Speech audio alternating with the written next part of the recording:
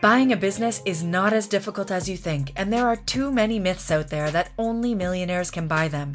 Anybody can buy an existing profitable business without prior experience, and many times without using their own money. Arturo has started, bought, and sold over 55 plus businesses across 18 industries. He has coached thousands of individuals, corporate employees, service employees, freelancers, real estate investors, retirees, homemakers, and many others in buying businesses and transforming their lives, and you can too. And to help get you started, here's your host, Arturo Henriquez.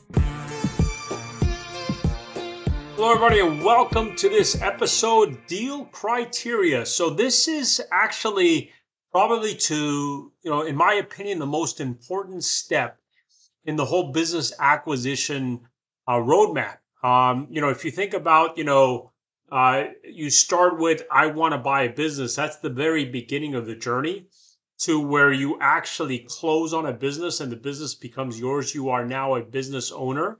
That's the end of the journey. There are so many milestones in between, from finding the business to valuing the business, to talking to the seller, to doing the due diligence, to structuring the financing, to the legal documentation, among many other milestones. And this one, which is defining your deal criteria, to me is the most important one of all the milestones, because this is the roadmap that sets you out on your journey. Understanding and defining your deal criteria, what you're actually looking for and why you're looking for it, is going to set you down one path or another.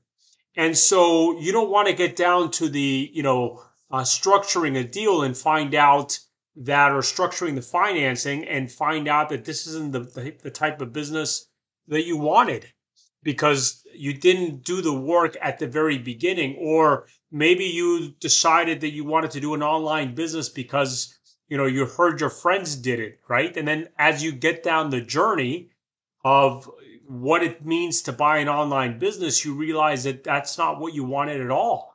You don't want to be in the online space where it's heavily dependent on, advertising and marketing, which takes a very specific skill set. And now you have to start all over, right? So you really have to nail down your deal criteria and really the reasons why you're doing this. And so let's start off with the objectives. The objectives are kind of like the macro picture, right?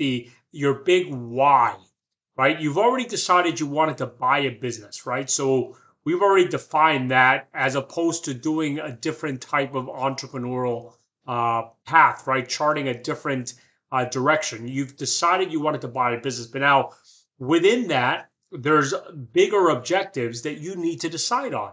And I'll give you very specific reasons why. So one of them is, do you want to work in the business or work on the business? So work in the business as you are one of the employees of the business, right? You are, if you buy a restaurant, you may be the cashier, you may be the manager, you may be in the kitchen, cooking, you may be not necessarily covering a function, but you may be in the restaurant, 5 days out of the week, 8 hours a day. If you're buying a fabrication facility, same thing. If you're buying a dry cleaner, same thing. You're in the business. You are as if you were an employee, meaning you are fulfilling a specific function. Whereas if you're on the business, you're not necessarily, the business is not dependent on anything that you do that day to keep the wheels on the bus running for the business, right? So you're not fulfilling a waiter job as if it was a restaurant, or you're not going to be a welder if it was a fabrication facility, or you're not going to be, in customer service if you're doing an online business, right? And the examples abound, right? So what you're basically working on is the strategy, right?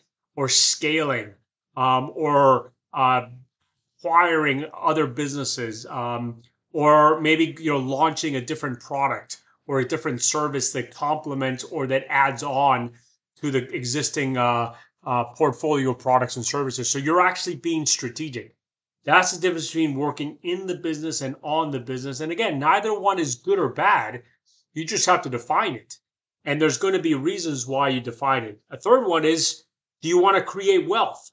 Because to create wealth, you're probably going to have to roll up your sleeves and get into the business in terms of operating the business, right? Because the only real way you create wealth in buying a business, and I want to highlight the word create, because create means that you are actually creating additional profit, which is creating additional value in the business, right? The business is worth more because you're making more money, right? As opposed to you buying it as is and keeping the same level of work.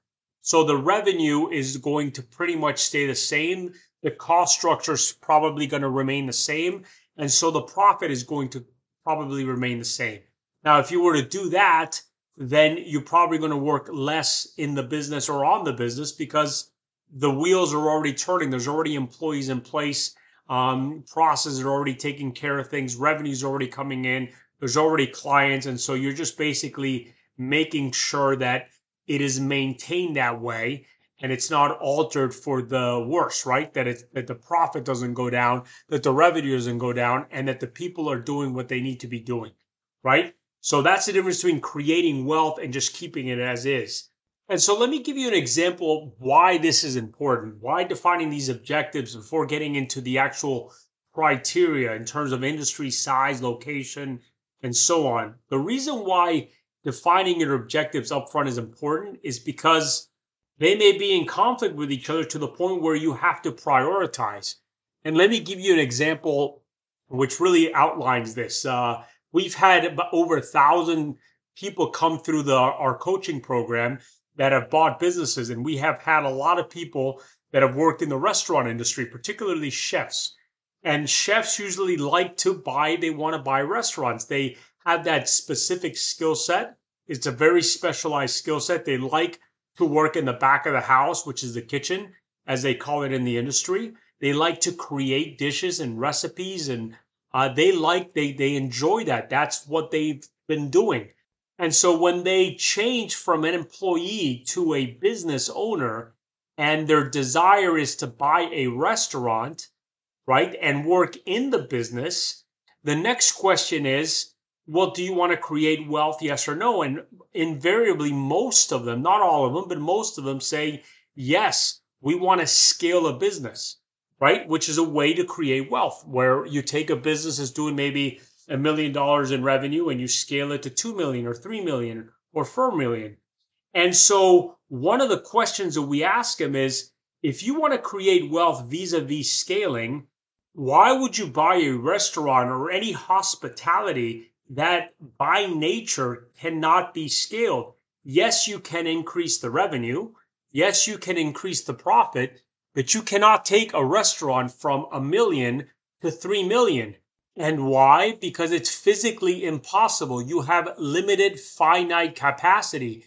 You have finite capacity in the kitchen, which is the factory aspect of a restaurant. There's limited space and limited equipment, so you are limited to the output in terms of the products, in this case, the dishes, that you can actually fabricate in any given hour. And you're also limited in space outside in terms of how many people you can sit, right? You're limited by the capacity. There's the natural capacity constraint in the restaurant industry. The only way to scale a restaurant is to open a second one. And opening up a second one is opening up a new business. Because now we get into the debate of starting a new restaurant. Even though the brand's already created, you still have to find the location and train the people and hope all of that works, right? So buying a restaurant, by definition, cannot be scaled. And so when we pose this natural dilemma to a lot of the people that are coming from the industry, the restaurant industry, specifically chefs, now they want to work in the business and scale a business, which is a restaurant that cannot be scaled. So they're forced to choose to buy another business that they can scale or work in the business in a business that they cannot scale. And so there is where they have to prioritize. That's why knowing, understanding, and defining your objectives is so important. So that is defining your objectives. Once that's defined, then we look at the actual specific criteria. So what industry would you like to buy? And in this case, we just, talked about the examples of the restaurant, right? Understanding if there's particular industries that you like. The size of the business is, it's very different to buy a business that's making $500,000 in sales than a business that's doing $200,000 in sales, right? It's going to have a very different infrastructure, very different types of people working in that business, very different training, very different skill sets, probably more people in the larger revenue one. So that's going to be more people to manage and probably managers that you also have to manage. So more infrastructure in a larger business and less infrastructure in a smaller business. So next would be location. Do you want to travel every single day, 10 miles, 5 miles, 50 miles? Do you want to move to another city? So that's kind of goes into your work-life balance. But also, we've had students that have come into our program that have relocated vis-a-vis buying a business. So we've had people move from New York City to Miami, buying businesses in Miami, or from Denver to Los Angeles, or from Chicago to San Antonio, and the list goes on, meaning a way to move, relocate is to buy a business. That is another possibility in terms of location. It really comes down to what is your day-to-day going to be like? Do you want to, walk to your business? Do you want to drive to your business? And are you willing to spend 10 minutes, 30 minutes, an hour each way? So location is very important as well. Another criteria to think about is, do you want to buy an absentee business? Now, an absentee business, just by definition, basically means that the owner is not in the day-to-day operations, that there's usually a general manager or an operator that is really taking over the ownership role, so that the owner doesn't have to be there on a daily basis physically or even remotely because it's being run by a general manager. So there's pros and cons to this, right? The pro is that, well, you don't have to be there all the time. So it becomes more of a passive income type of play. But the cons are, one is that, they're running the show. They're calling the shots. They're making the decisions every single day. And that could be good or it could be bad, right? But really the biggest one is that you're going to have to pay the general manager what you would otherwise have put in your pocket, right? Because now they are replacing you, and that comes at a cost, usually in the form of a higher salary. So you're going to be making less profit than you would have if you were more involved in the business, right? And then the other ones, which are less important, but important nonetheless, are, do you have a passion for this industry?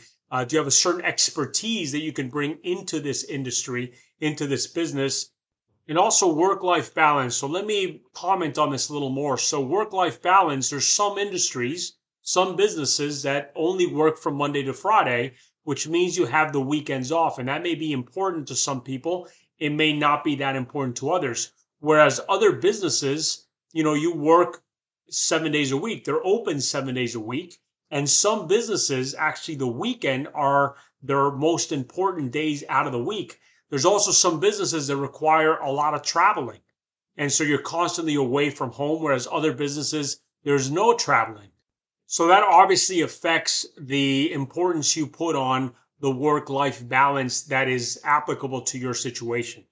So anyway, so that's why it's so important that you nail down first your overarching objectives, because they may be in conflict with one another. And then you become very specific on your deal criteria. Because again, that's going to be, ultimately, this is going to be the roadmap. Because after you have defined your deal criteria, you know the types of businesses you want and why you want those businesses. The next step is going to be, now we're going to go out there and look for these businesses. So again, that's why the criteria is so important to define up front with the overarching understanding of what your true objectives with these businesses are. So that's it. I hope you enjoyed this episode, and thank you very much for listening. If you love the How to Buy a Business podcast, then we know you would love the Business Acquisitions Accelerator program. Here we have helped thousands of individuals buy profitable existing businesses without having prior experience, and sometimes without using their own money, in as little as 90 days. And we guarantee these results. Head on over to www.arturohenriquez.com/BA.